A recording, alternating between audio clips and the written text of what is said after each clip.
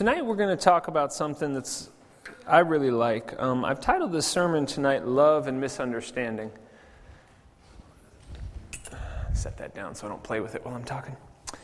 I've titled this sermon, Love and Misunderstanding. This title actually comes from the first time I ever wrote out my whole life testimony. I was about 22 years old. I was graduating from college. And one of my courses to become a pastor, to become a youth pastor, was to write out my testimony, write out my story of how I came to know God, and give it a title. And this is actually the title I chose. And the reason I chose it, we'll talk about a little bit. But 2 weeks ago, I talked, and we shared about what it means and the call God gives us to share our faith. That there's an intrinsic command of being Christians, of loving Jesus, that we ought to share that with the world. Now, we do it in all different ways, and we do it all different kinds, but since sharing that sermon in the morning and in the evening here, a couple of people have come to me and actually shared stories of pretty harsh rejections they've had. A couple of people came to me. One person actually showed me his phone, and he mentioned that he was praying for a friend of his and sent him a message and a scripture on WhatsApp, and then the friend sent back a very, very vulgar message and said, "You keep sending me this religious stuff, I'll keep sending you this vulgar stuff." And, it kind of prompted me to share what we're going to talk about tonight. In the passage in Acts, Peter has actually just had his vision. If you remember this story, God gives him a vision of a sheet of all these animals. Previously, they weren't supposed to eat as Jews. And God tells Peter, hey, this is okay. This is okay now. And then the other thing he shows and tells Peter is that, hey, you should go and meet with these Gentiles who are going to come and ask for you. And so when Peter does, then he goes, he meets at the house of a man named Cornelius, and he shares the gospel of Jesus Christ. And that, what we just read, was the outpouring of that.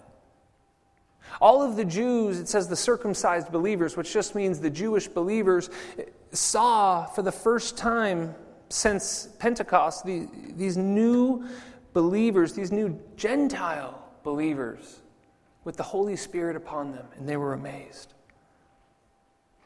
And what's amazing about this is that sometimes sharing our faith is just that easy. We share the gospel of Jesus Christ, and we're in a setting, and we're in a place where God has sort of set it up, and it goes well, and people come to Christ.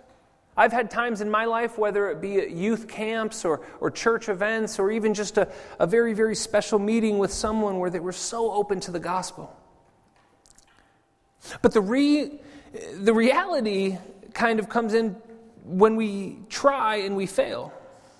When something like that doesn't happen, because it doesn't always go so smoothly. As Christians, it doesn't even mean we have to be sharing our faith verbally as an evangelist would, but we just try to live a good life and we encounter opposition. And tonight, I want to read a passage from the Gospel of John, chapter 15, and this is just after Jesus has shared the whole thing about being the vine and the branches and being connected to Him. And Jesus says to His disciples in John chapter 15, we'll start in verse 9 and we'll read the first half now and then the second half later. He says, John chapter 15, starting in verse 9, "As the Father has loved me, so have I loved you. Now remain in my love.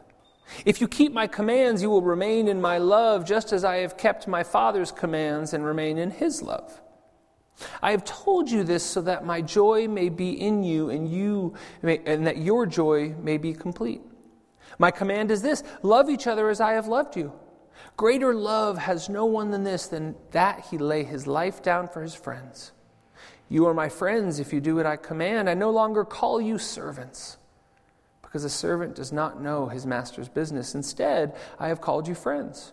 For everything that I learned from my Father I have made known to you. You did not choose me, but I chose you, and appointed you to go and bear fruit that will last. Then the Father will give you whatever you ask me in my name. This is my command: love each other." He goes on in verse 18 to say, "But if the world hates you, keep in mind that it hated me first. If you belonged to the world, it would have loved you as its own. As it is, you do not belong to the world, but I have chosen you out of the world. That is why the world hates you. Remember the words I spoke to you. No servant is greater than his master. If they persecuted me, they will persecute you also. If they obeyed my teaching, they will obey yours also. They will treat you this way because of my name, for they do not know the one who sent me. If I had not come and spoken to them, they would not be guilty of sin. Now, however, they have no excuse for their sin. He who hates me hates my Father as well. If I had not done among them what no one else did, they would not be guilty of sin. But now they have seen these miracles, and yet they hated both me and my Father. But this is to fulfill what is written in their law. They hated me without reason. In this passage, Jesus starts out really, really encouraging, doesn't he? He starts out in verse 9 saying, hey, remain with me, guys. He's getting ready to leave them, and he says, stay with me, remain with me, abide in my love. And when I first read this, I first thought to myself, he says, remain with me the way my Father loved me. And I was thinking about Jesus' relationship to God and his life, and I just remembered how through everything Christ did in prayer and in Scripture and in going to God, God was with him. God remained with Christ through all he endured. Think of the Garden of Gethsemane, how Jesus spent the night praying before his crucifixion to gain the strength and the courage to go forward. And Jesus says in verse 10, how are we to do this? How are we to remain close to God? By keeping the commands, by doing the work, the good things God has set before us. This spring, we spent a few months talking about the fruit of the Spirit. That's a big part of the work. That's a big thing that comes out of our life. Prayer, as I just mentioned, is another one we saw from Jesus' example. Being in Scripture is another one. Jesus, when tempted, quotes Scripture. We can always be close to God in the midst of joy or in the midst of trial. Prayer is one of those things where having people pray for you just encourages you so much. And Jesus says that we do these things so that we might be joyful. This is what the whole world pursues, isn't it? The whole world is trying to find joy. I love sunny days in Zurich, and I love all of the wonderful things. And sometimes when you walk around and you see these throngs of people, just people all over the place, you wonder, what's motivating these people? What brings joy to their life? And for everyone, it's different. But Jesus tells us here that if we really want joy, that we ought to love one another. That we ought to love one another selflessly, perfectly, without need of repayment, without a transactional relationship, but to love others as he loved us. In verse 13, he says that we would lay down our lives for one another.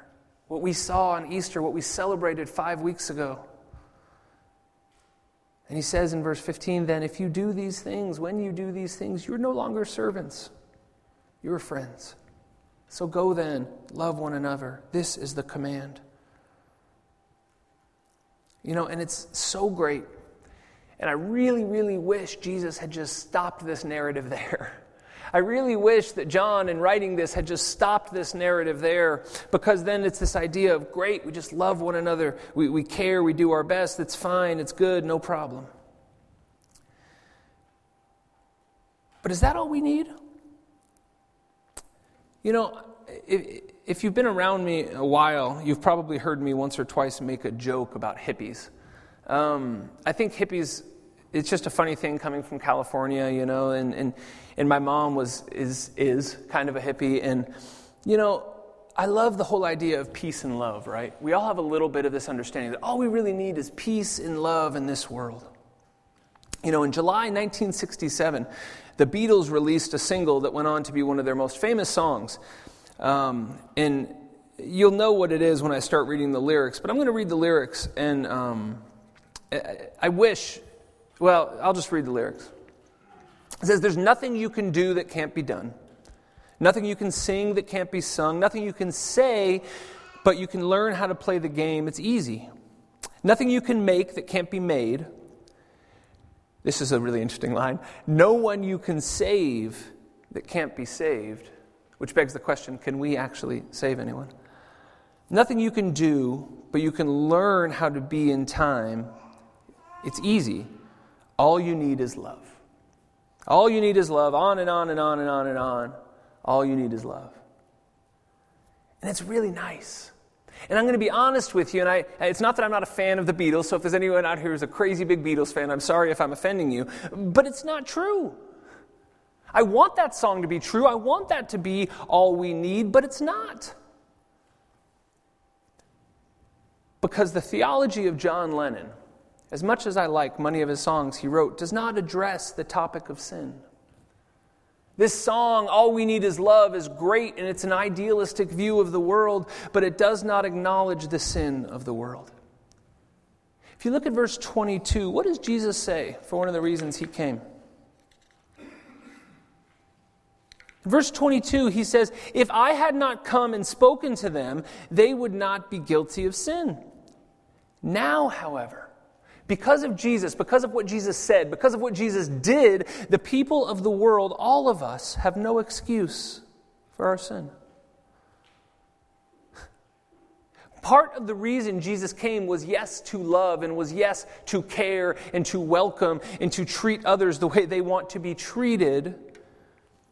But part of it also was to reveal the sin of the world, to reveal the pain and the hurt of the world. And in doing so, he actually loved us fully. He loved us in a way that no one else could love us. Because even though we have been saved by grace through Christ, that we might love others, Christ wants us to know why. That we were sinners. We are sinners. And we don't just love one another because we're human beings. We love one another because Christ died for that person.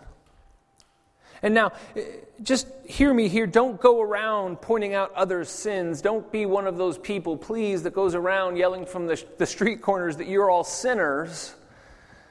It's fine if you do, I guess, but just make sure to confess your sins first before you confess and point out anyone else. Let Jesus confess or convict people of their sin. Why don't we be people who instead go around pointing other people to Jesus so that he might do that?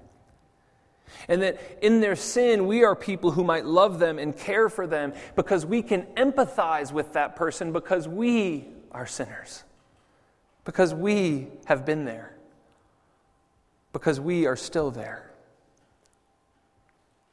When you look at the second part of this text, I just jumped ahead to verse 22, but you look at the second part of this text, this is why the world hated Jesus.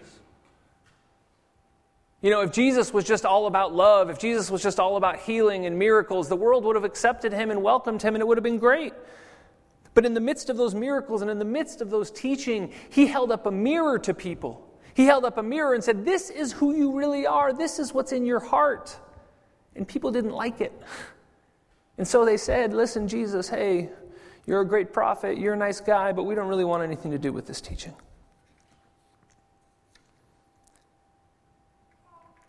We are not of this world, he says. We are not of this world, and so our goals cannot be the same as this world. The world wants peace and love and harmony, and that's fine. Those are good things, but if it's not done with God as the center and with God and Christ as our goal, it's empty.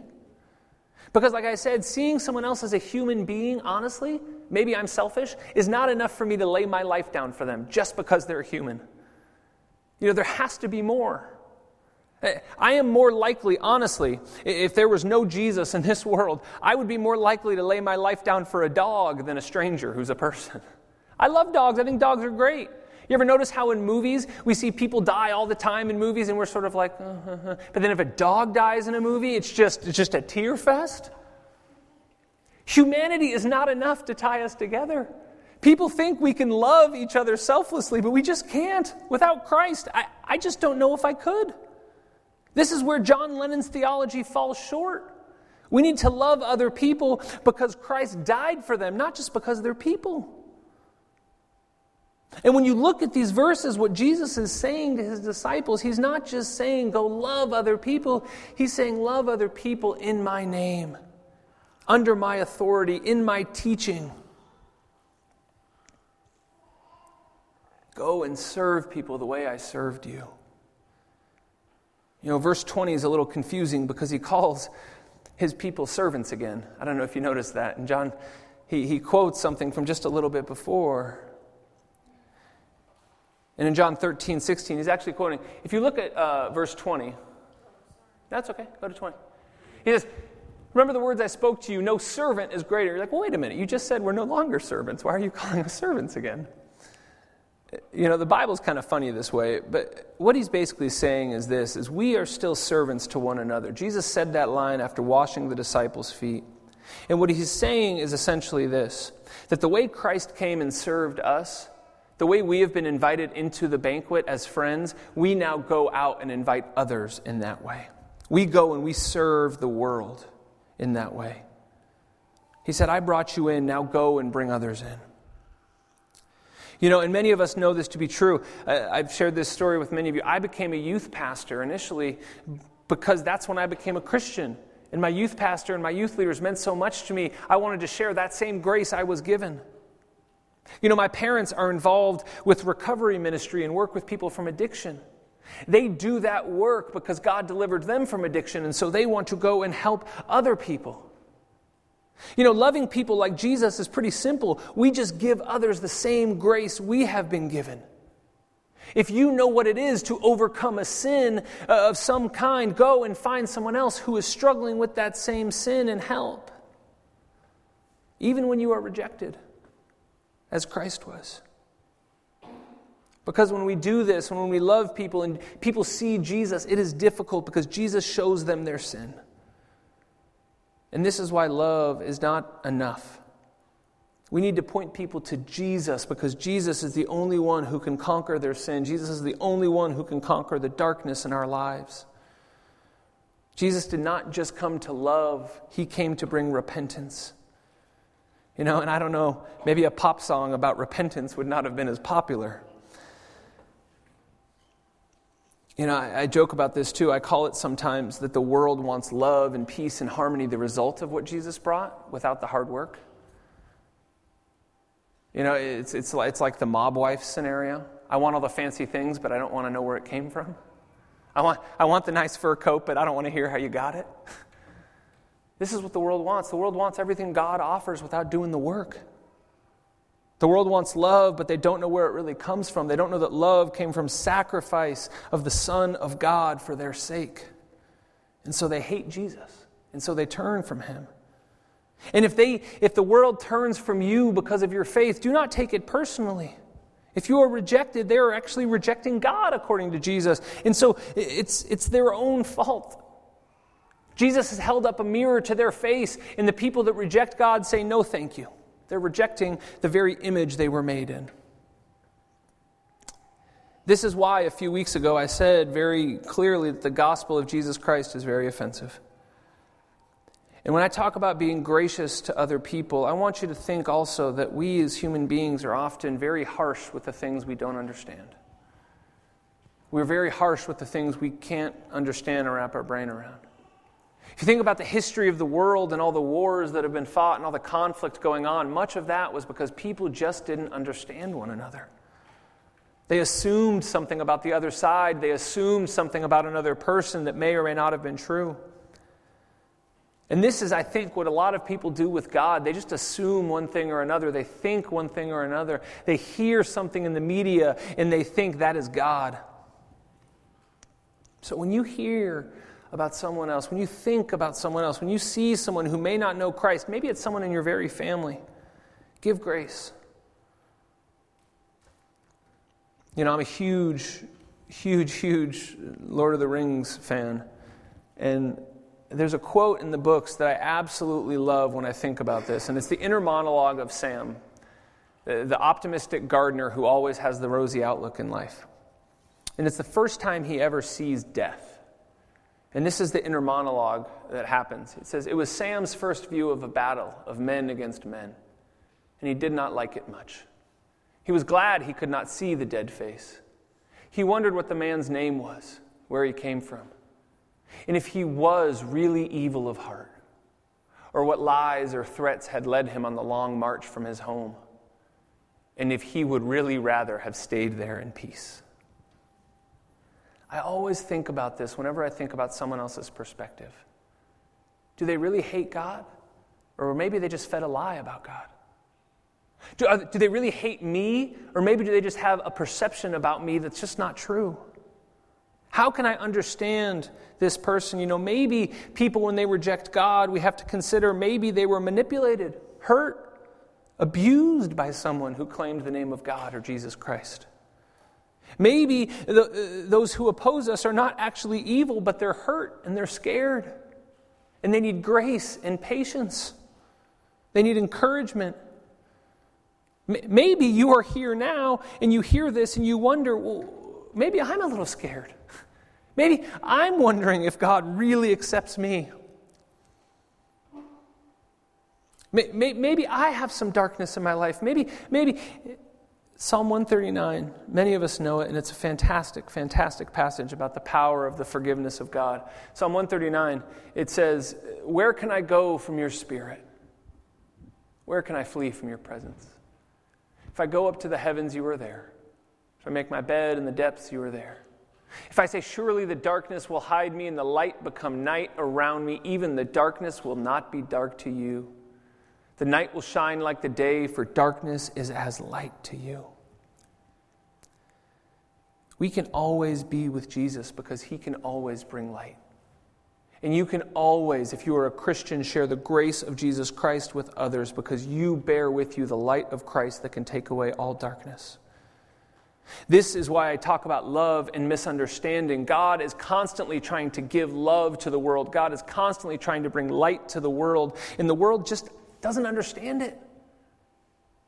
Our venue, our avenue is to bring that understanding to the world as best we can, because the world is being crushed. The world is being oppressed by their own lies they're believing and by not accepting the grace of Jesus Christ. Now, I have one more quote I want to share with you. And it's from a song, and I know I've shared it before in here, maybe a year or so ago. But it's from one of my favorite songs, and it talks about being crushed by sin and God breaking in. It says, "I went on the search for something real, traded what I know for how I feel. But the ceiling and the walls collapsed, and upon the darkness I was trapped. And as the last of breath was drawn from me, the light broke in and brought me to my feet." Brothers and sisters, God is trying to break into the darkness of this world to bring his children back to their feet. The world cannot see it because they have believed lies or they've been misunderstood or they've listened to people they shouldn't have. And our job is to bring that light, even if we're rejected. God says, "I will always be with you." And it's because that Jesus has revealed our sin to us that we know others need to know about who Jesus is. It's because we know how powerful it is to find forgiveness that we bring forgiveness to others. The world is being collapsed and suffocated, and God is trying to break in to bring light. Will you join him? Will we abide in him? Will we go into this battlefield of the world to bring love and truth? And my prayer for us is that we would all have the courage to bring light into the darkest places of this world. Please pray with me. Lord God, we are your church whom you love. Scripture tells us that we are the bride and you are the bridegroom. And in response to your unconditional, unfailing love, Lord, we confess that we have not been perfect. And Lord, we ask your Holy Spirit to fill us with wisdom and strength. That we would try to bring understanding to the world where there has been so much misunderstanding. That through the realization of you forgiving us, that we would give grace to those who need forgiveness. That we would love, that we would be merciful, we would be just. And in all these things, Lord, that we would reflect the image you have set inside of us.